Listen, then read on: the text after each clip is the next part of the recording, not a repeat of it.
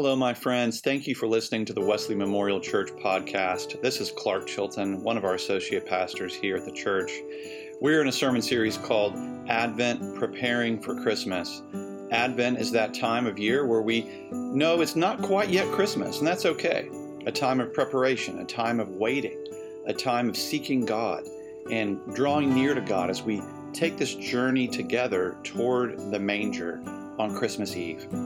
Christmas is a wonderful time of year. It's also a stressful time. It's a time when we remember those in our past or we miss loved ones. It can be a time of difficulty as well, and we acknowledge that. We want you to know that we're praying for you. If you want to join us for a worship service any Sunday at 8:30, 9:45, or 11 a.m., we would love to see you. To learn more, visit wesleymemorial.org. And now here's this week's message on Advent, Preparing for Christmas. You know, I've told before, I grew up in Goldsboro for a couple of years, and they have these creatures in Goldsboro called flying squirrels, and in eastern North Carolina, and I think their purpose is just to scare your mother. I think that's why they exist. At our house, we had a lot of trees near our home, and the squirrels would float down to our chimney and run down the chimney and get into our house. I'd hear them sometimes, and one night we were in our family room watching television, and there was a hanging picture on the wall, and from behind the picture, a squirrel came out, attached to the wall. And bedlum ensues, and we start running around everywhere, and we run out of the room, close the door. My older brother and I are like, what are we going to do? How are we going to fix this problem? And he said, let's put the cat in there, let the cat kill it. And I said, well, I don't know about that. I said, what if we try and trap it? Okay, so we managed to corner it and get it back into the hearth area, into the chimney area behind the protective thing for sparks thing. And we got it back there, and I said in my youthful innocence, I said, what if I get an oven mitt and reach in there, and it'll welcome my assistance and my compassion and mercy and gladly let me domesticate it and take it outside. So I tried to pick it up, and it was like, a squirrel on methamphetamines. I mean, it was just out of control, It was not going to happen. So then we said, what if we cut a hole in the side of a box and push it up to the front of the hearth and wait for it to come out? And that's what it did. It eventually came into the box, closed it up, and took it outside and released it back into the yard. So crisis was averted. Later I was thinking about that memory. It's funny that our little visitor, he frantically tried to bash its way out of its dark prison, but when it started to do that, it kind of would almost harm itself out of its panic and its anxiety. The harder it struggled, the more pain it caused. In some ways, it just had to wait for someone bigger and stronger and more capable to come in, and the one who could peer into his world, in a sense, and then release it into a larger world where it actually belonged. As we're going through this time of Advent, and it's really a time of waiting, sometimes waiting can feel like we're wasting time. But in reality, waiting is an opportunity to learn patience. In many ways, Advent, it really is about the journey and not just the destination, Because sometimes we can really hype up Christmas to the point when you get to it, you're like, oh, is it okay? It's over, But it's more about... while we're waiting, it's more about what God does in us while we wait than what we're waiting for, right? You can write that down if you want. That's pretty good. It's more about what God does in us while we wait than what we're waiting for. And in those moments of waiting, we learn patience, we learn trust, we learn to rely more on one who is bigger and stronger than we are and is then capable to set us free to the place where we belong. So we're in our second week of the Advent Preparing for Christmas series, and I got my journey bag here again. I got my bag full of stuff we've been taking with us. Last week we pulled out a bunch of items. So today I've got some interesting things to help us during Christmas. Christmas can be difficult. We can get headaches, so you've got some Aleve. If, I could use this at Christmas time. Those of us with aching joints got some Voltaren. This is great stuff, by the way. It's really great. I use that sometimes. Full disclosure. And then last week we learned about our branch, the righteous branch. that Christ is representative of, that he has been birthed out of the dead stump of the covenant with Israel, and that he is the new growth, in a sense, of the reign of the king in the earth.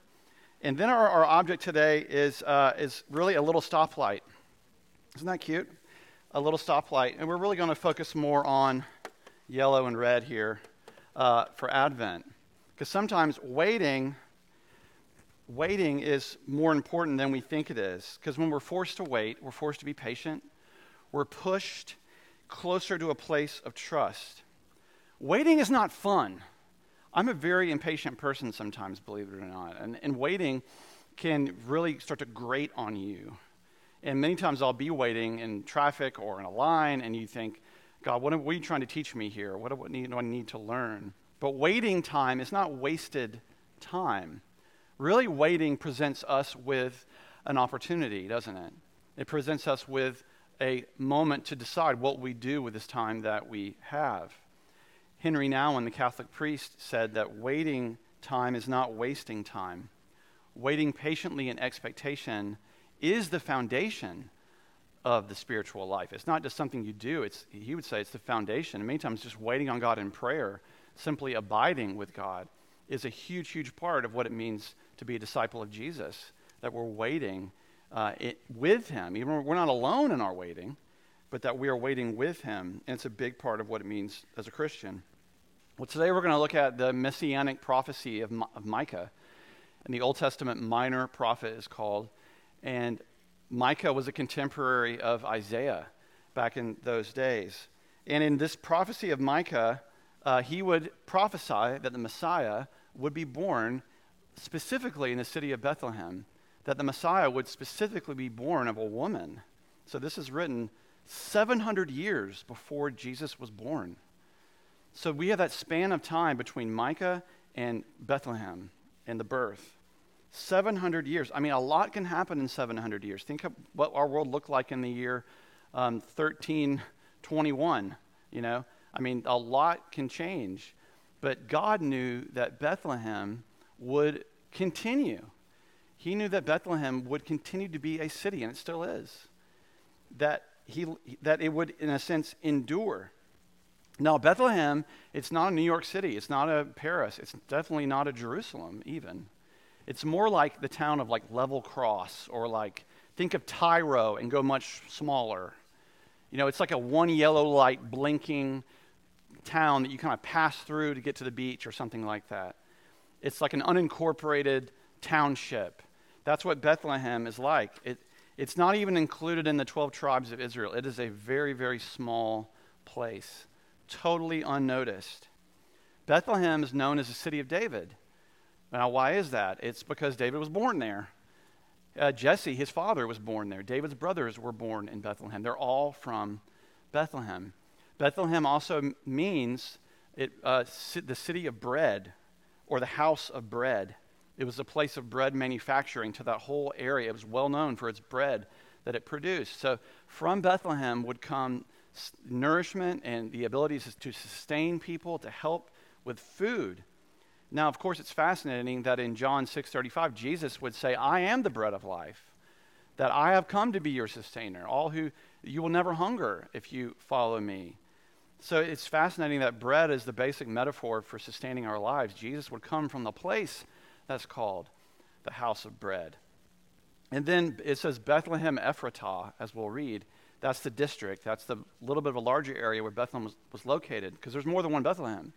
So God was being specific 700 years and saying, it'll be from this specific place that the Messiah will be born, not the other ones. He was being very specific to distinguish it. The wise men, when they're pursuing the birth of the Messiah, they would refer to this prophecy in the book of Matthew. In Matthew chapter 2, the wise men says this, in the time of King Herod, after Jesus was born in Bethlehem of Judea, wise men from the east came to Jerusalem, asking, where is the child who has been born king of the Jews? For we observed his star at its rising and have come to pay him homage. When King Herod heard this, he was frightened, and all Jerusalem with him. And calling together all the chief priests and scribes of the people, he inquired of them where the Messiah was to be born. They told him, in Bethlehem of Judea, for so it has been written by the prophet Micah. And you, Bethlehem, in the land of Judah, are by no means least among the rulers of Judah, for from you shall come a ruler who is to shepherd my people, Israel. So, if I'm picking the place of the birthplace, and you and I are, we probably pick Jerusalem. That's the place of the lights and the attention and the people, and everyone would know that here comes the Messiah. But even God knew that he almost had to come under the cover of darkness, and even when he did, King Herod tried to kill the baby. King Herod had all the firstborn sons killed in that area. So God knew, I've got to come in on the sly, because this world is under enemy-occupied territory. And so if we're picking the place, we would pick the obvious place. But thankfully, God's thoughts are not our thoughts. Thankfully, God's ways are not our ways. That thankfully, God knows that great things come from small places. That he always works out of the small, unnoticed, innocuous things of life that the rest of the culture might not pay attention to. That God knows that waiting time is not wasting time. And that what God does in us while we wait is more important than what we're waiting for. So hear these words from Micah chapter 5. Under the inspiration of the Holy Spirit, Micah writes, "But you, O Bethlehem of Ephratah, you who are one of the little clans of Judah, from you shall come forth for me one who is to rule in Israel, whose origin is from old, from ancient days." Now, to scholars, before Christ was born, they were very confused about this passage. Because on one hand, it's saying, there's someone going to be born from the town of Bethlehem, and he's going to rule Israel. But then it also says, whose origin is from ancient days. So it was confusing because it's like, how can you have an origin and not an origin? Right? And then, if you look at other words, though, you could interpret this as origins in ancient past, from of old, being of God. The implication here is that whoever this person is divine. They are divine. But they will somehow be born in Bethlehem. But that's not his beginning. He's never had a beginning, the Son of God. He's always been with the Father and the Holy Spirit for all eternity. But he entered himself in the temporal flow of time in this point and place in Bethlehem. But Jesus is from eternity past. He has no beginning and no end. In verse 3, therefore he shall give them up until the time when she, it's a reference to Mary, who is in labor, has brought forth. So whoever this person is, they're going to be born in Bethlehem, they're going to have an origin yet not an origin, and they're going to be born of a woman. And then the rest of his kindred shall return to the people of Israel. So this could be a prophecy that's currently unfolding before our eyes, where there's actually more Jews living in Israel than even in New York City right now. More Jews from around the world are moving to the land of Israel. That we know in 1945, the nation-state of Israel was established. That really seemed like a miracle. I mean, the Jewish people never thought they would have a country ever again. And now we're seeing it happen before our very eyes. Now, this could also be a prophecy about Gentiles as well, me and you. That it's the gathering of the people of God back to the heart of God as well. And then verse 4, he shall stand and feed his flock in the strength of the Lord. Of course, here's when Jesus refers to himself as the good shepherd. You see, there's echoes of that. In the majesty of the name of the Lord his God, and they shall live secure, for now he shall be great to the ends of the earth, and he shall be the one of peace. You know, waiting on God in prayer, waiting on God through our daily lives, for the rest of our lives, it's a critical spiritual discipline to continually develop. That none of us are perfect, but to continue to grow in this deep, abiding heart of prayer, to be people of prayer. That's how we wait on God, is through prayer. Waiting on God. That, as Nowin said, so much of our journey is, the foundation of it is that waiting with God, but also waiting for God, and just drawing near to him with our heart and mind and soul and strength. That here's one of the best things, though, about waiting on God in prayer, is that waiting in prayer is a disciplined refusal to act before God acts. That you're refusing to move before he tells you to move. that you're holding every thought captive in service to him. That if we refer back to this stoplight, that if you're waiting for that light to turn green in your life, whatever that thing is, to also learn how to be content when it's yellow, or when you get a no and it's red. To be content with that to know that God is enough, even if you're not getting the direction that you thought you should have gotten. See, when we're in prayer, we're aware that God is in action, and that when the circumstances are ready, and that when others are in the right place, when our hearts are prepared, he will call us into action at the perfect time if we're listening. The pastor H.B. Charles Jr. tells a great story about waiting and how it's not wasted time. When he tells the story, one hot afternoon, a woman was walking to her neighbor's produce stand to buy grapes. And I don't know anything better than fresh grapes in the summertime. But the line was long. And so she was in the back of the line. Yesterday I went to the Daniel Boone Inn in Boone. Long line. You got to pay cash only at Daniel Boone Inn. You got to take out some money to pay. But you waited a long time. And so we know what that feels like, to be in a queue that just seems to stretch on and on. This woman's waiting. But she's waiting patiently at first. But here's the thing about waiting in line, right? If you're waiting in line, you see someone up front, they get special attention. How did they get? I was at Disney World in March. You wait in lines at Disney World.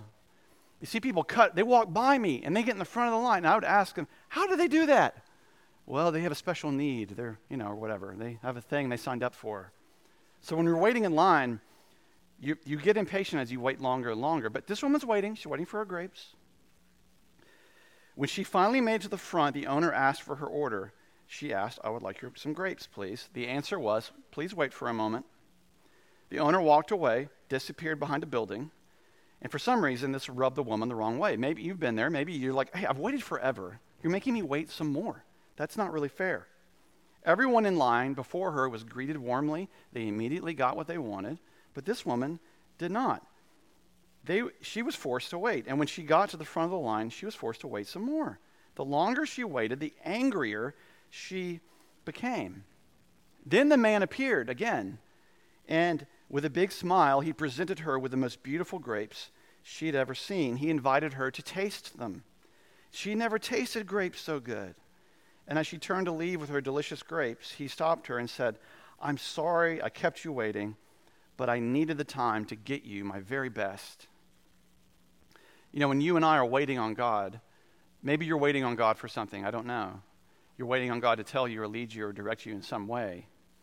I encourage you, whatever it is you're waiting for, a door to be opened, a problem to be solved, asking God to meet a need, please hear me, don't get out of line. Don't get out of line. Wait. Because he is our reward. He is our portion. He is more than enough.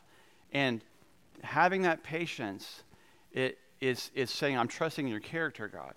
I'm trusting in who you say you are, and not in my circumstance. I'm looking beyond what I'm seeing. I encourage you, don't get out of that line. That in our weakness, in our impatience, he is strong. He will give us what we need in those moments. He is working. He is preparing his best, in a sense. And I'm going to read some scripture, and I pray that these words just minister to you if you are in a season of waiting. And if you're not, you will be.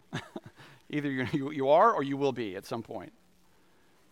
And so, hear these words of God. God knows that we have to wait. He knows that we're made of dust. He knows that we get impatient. So God gives us all these words throughout the Bible. So I ask you to close your eyes. Hear these words. First from Isaiah 40. But they who wait for the Lord shall renew their strength, and they shall mount up with wings like eagles. They shall run and not be weary. They shall walk and not faint. Psalm 27. Wait for the Lord. Be strong and take heart and wait. 2 Peter 3. The Lord is not slow in keeping his promise, as some understand slowness. Instead, he is patient with you, not wanting anyone to perish, but everyone to come to repentance. Exodus 14:14. The Lord will fight for you. You need only to be still. than Isaiah 30. Yet the Lord longs to be gracious to you. Therefore he will rise up to show you compassion. For the Lord is a God of justice. Blessed are all who wait for him.